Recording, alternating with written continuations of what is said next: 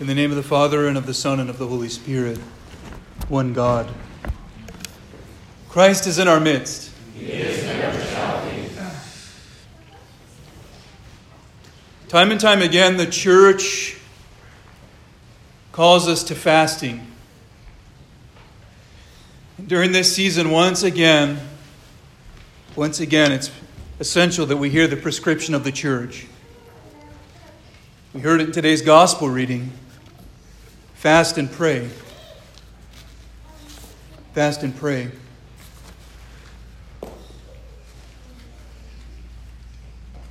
Fast and pray, and if we do most truly,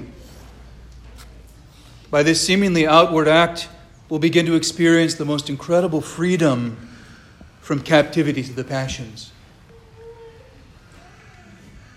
The flames of the appetites, which seem to be constantly consuming us, will be tamed with the gentle reign of self-control. The attainment of self-control is key to opening the floodgates to the flow of the Holy Spirit in our lives. Why would we not desire to open the most beautiful gates of our souls to God? Why would we rather be burdened by appetites and desires? Do we desire to be free from our heavy and burdensome addictions? Then let us hear the call even of our Savior to fast and pray. It's not just me who's recommending it, you see. It's the call of our Savior to fast and pray. Today, in that we're in the midst of a fasting season, that of the Dormition fast, I want to share a section from one of my favorite writings by an unknown author. In this section, we hear about fasting specifically and asceticism in general. It's important for us to have the right perspective. It's important for us to approach any kind of spiritual effort with the correct mindset.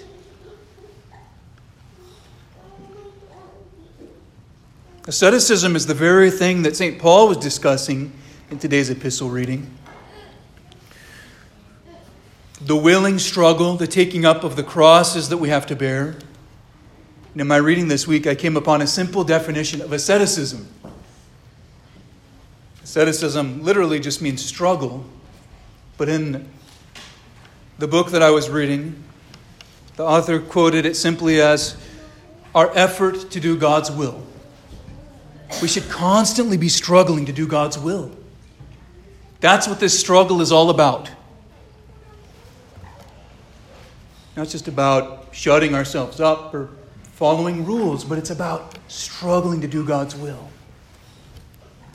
So the reflection begins. A boy once approached his father. "Old man, why do you fast?" The father stood silent, bringing heart and mind together.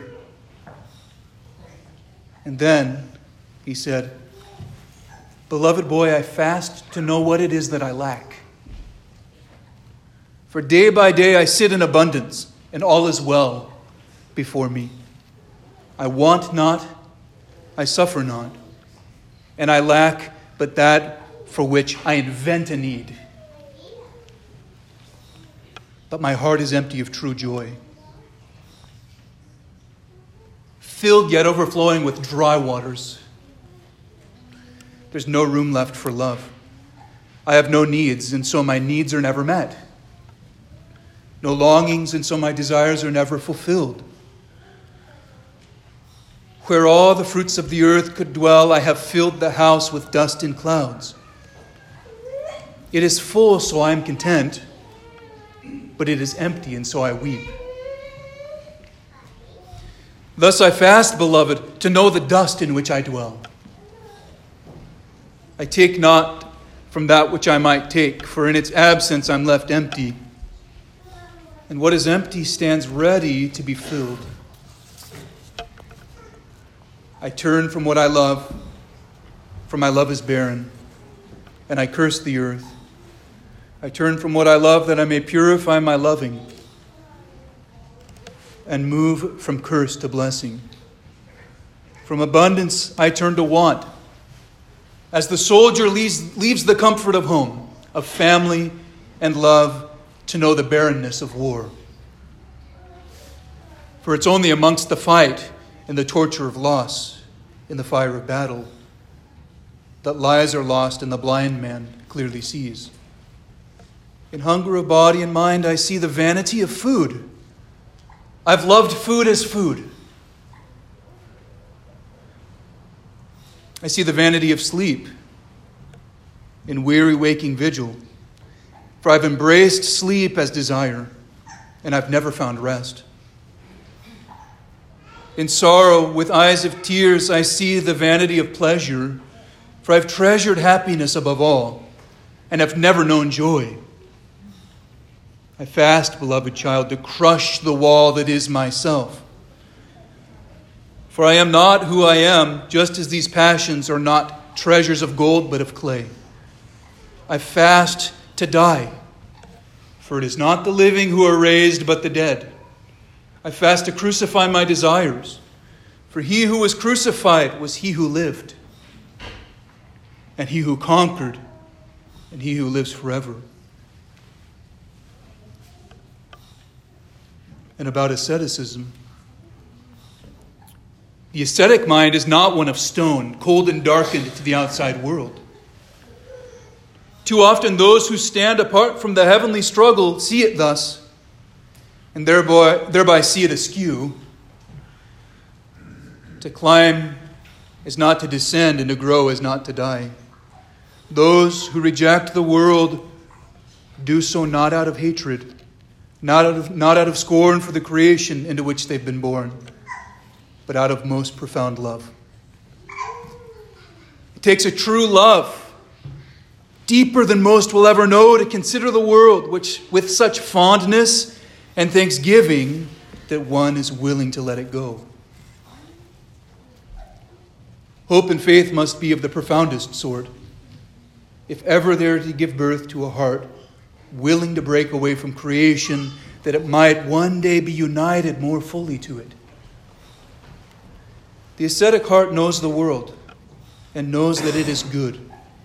It can see the tranquil pond, the azure sky, the frail leaf, and catch in every glimpse, the radiant shimmer of the divine. In all things there is God. The ascetic heart knows creation and rejoices in its bounty. It sees the breath drawn in and out by all creatures. It watches as they mingle together in the Creator's hands. There is fawn, there is bird, there is beast. But all are life, and all life is in Christ. The ascetic heart knows humanity. In its gentle sight, there is no man, no woman, only brother and sister, father and mother, daughter and son. The family of human life is united together with a bond only this heart can truly see. And once it is seen, it is all that can be seen in man. It doesn't see other people as a possession of its own, or as an object of its desire, something to be controlled, or as a target for judgment. That bond of communion, reflection of the divine, is the nature of the human being. The ascetic strives to see this in every person he or she encounters. The ascetic heart knows itself and knows that it is good, for all that may darken and stain its surface, that all may stain the handiwork of the craftsman, is still beloved, that craftsman being God our Creator. And what was once made divine can only be sullied and perverted, but never wholly destroyed. The ascetic heart looks within and knows of a great beauty to be found inside its own walls. Yet this same ascetic heart also knows of darkness. As much as it has rejoiced over its light and fullness, so much as it bewailed its void and emptiness. A brilliant light which cannot be seen suffers not always from its source, but rather from its surroundings. The ascetic heart is pure, but its purity is covered in shame. It is the unique gift of the ascetic to know this, and her divine blessing that such knowledge wells up tears of grief like none in the world can call forth. To gaze deep within and see the sun with a capital S. The radiant sun, which is to enlighten us. To see the sun darkened with the stains is to be pained in soul. And to see nature perfected and destroyed at once in the same breath. Unbridled joy and soul-wrenching agony collide. And if their collision be perfect, the ascetic heart is born. A couple comments. Beloved in Christ, we've been blind and overburdened for so long. Today our call is to allow within ourselves the ascetic heart to be born. This collision of soul-wrenching agony and unbridled joy. There's just over a week left in the current fasting season. And the word I need to hear, and the word I need to speak, is let's use it together. Let's use it to allow such a beautiful thing to happen within us. Let's not hesitate to deprive ourselves just a little bit more than we have. Let's not be afraid to stand or kneel or even fall flat in prayer, refusing to move until at least one tear is shed. Today our calling is this: fast and pray. By fasting, we glorify God, restraining the ego that is so inflated by our appetites. Let's take seriously this call to spiritual growth. See, it's not just a call to suppression of some kind, but it's a call to spiritual growth. By taking fasting seriously, we rediscover the beauty of simplicity. The functionality of food, yes, food is functional in our lives. But I hope even more we discover the necessity of prayer. But neither prayer alone nor fasting alone. Let us couple them together in order to overcome all that can be destroyed by the blessed union of the two, prayer and fasting.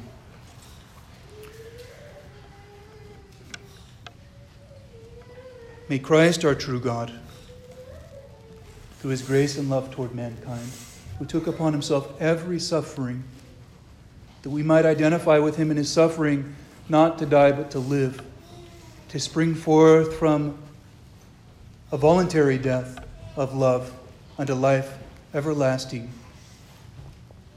Grant us true joy and true repentance, that we may glorify him all the days of our lives, both now and forever and unto ages of ages.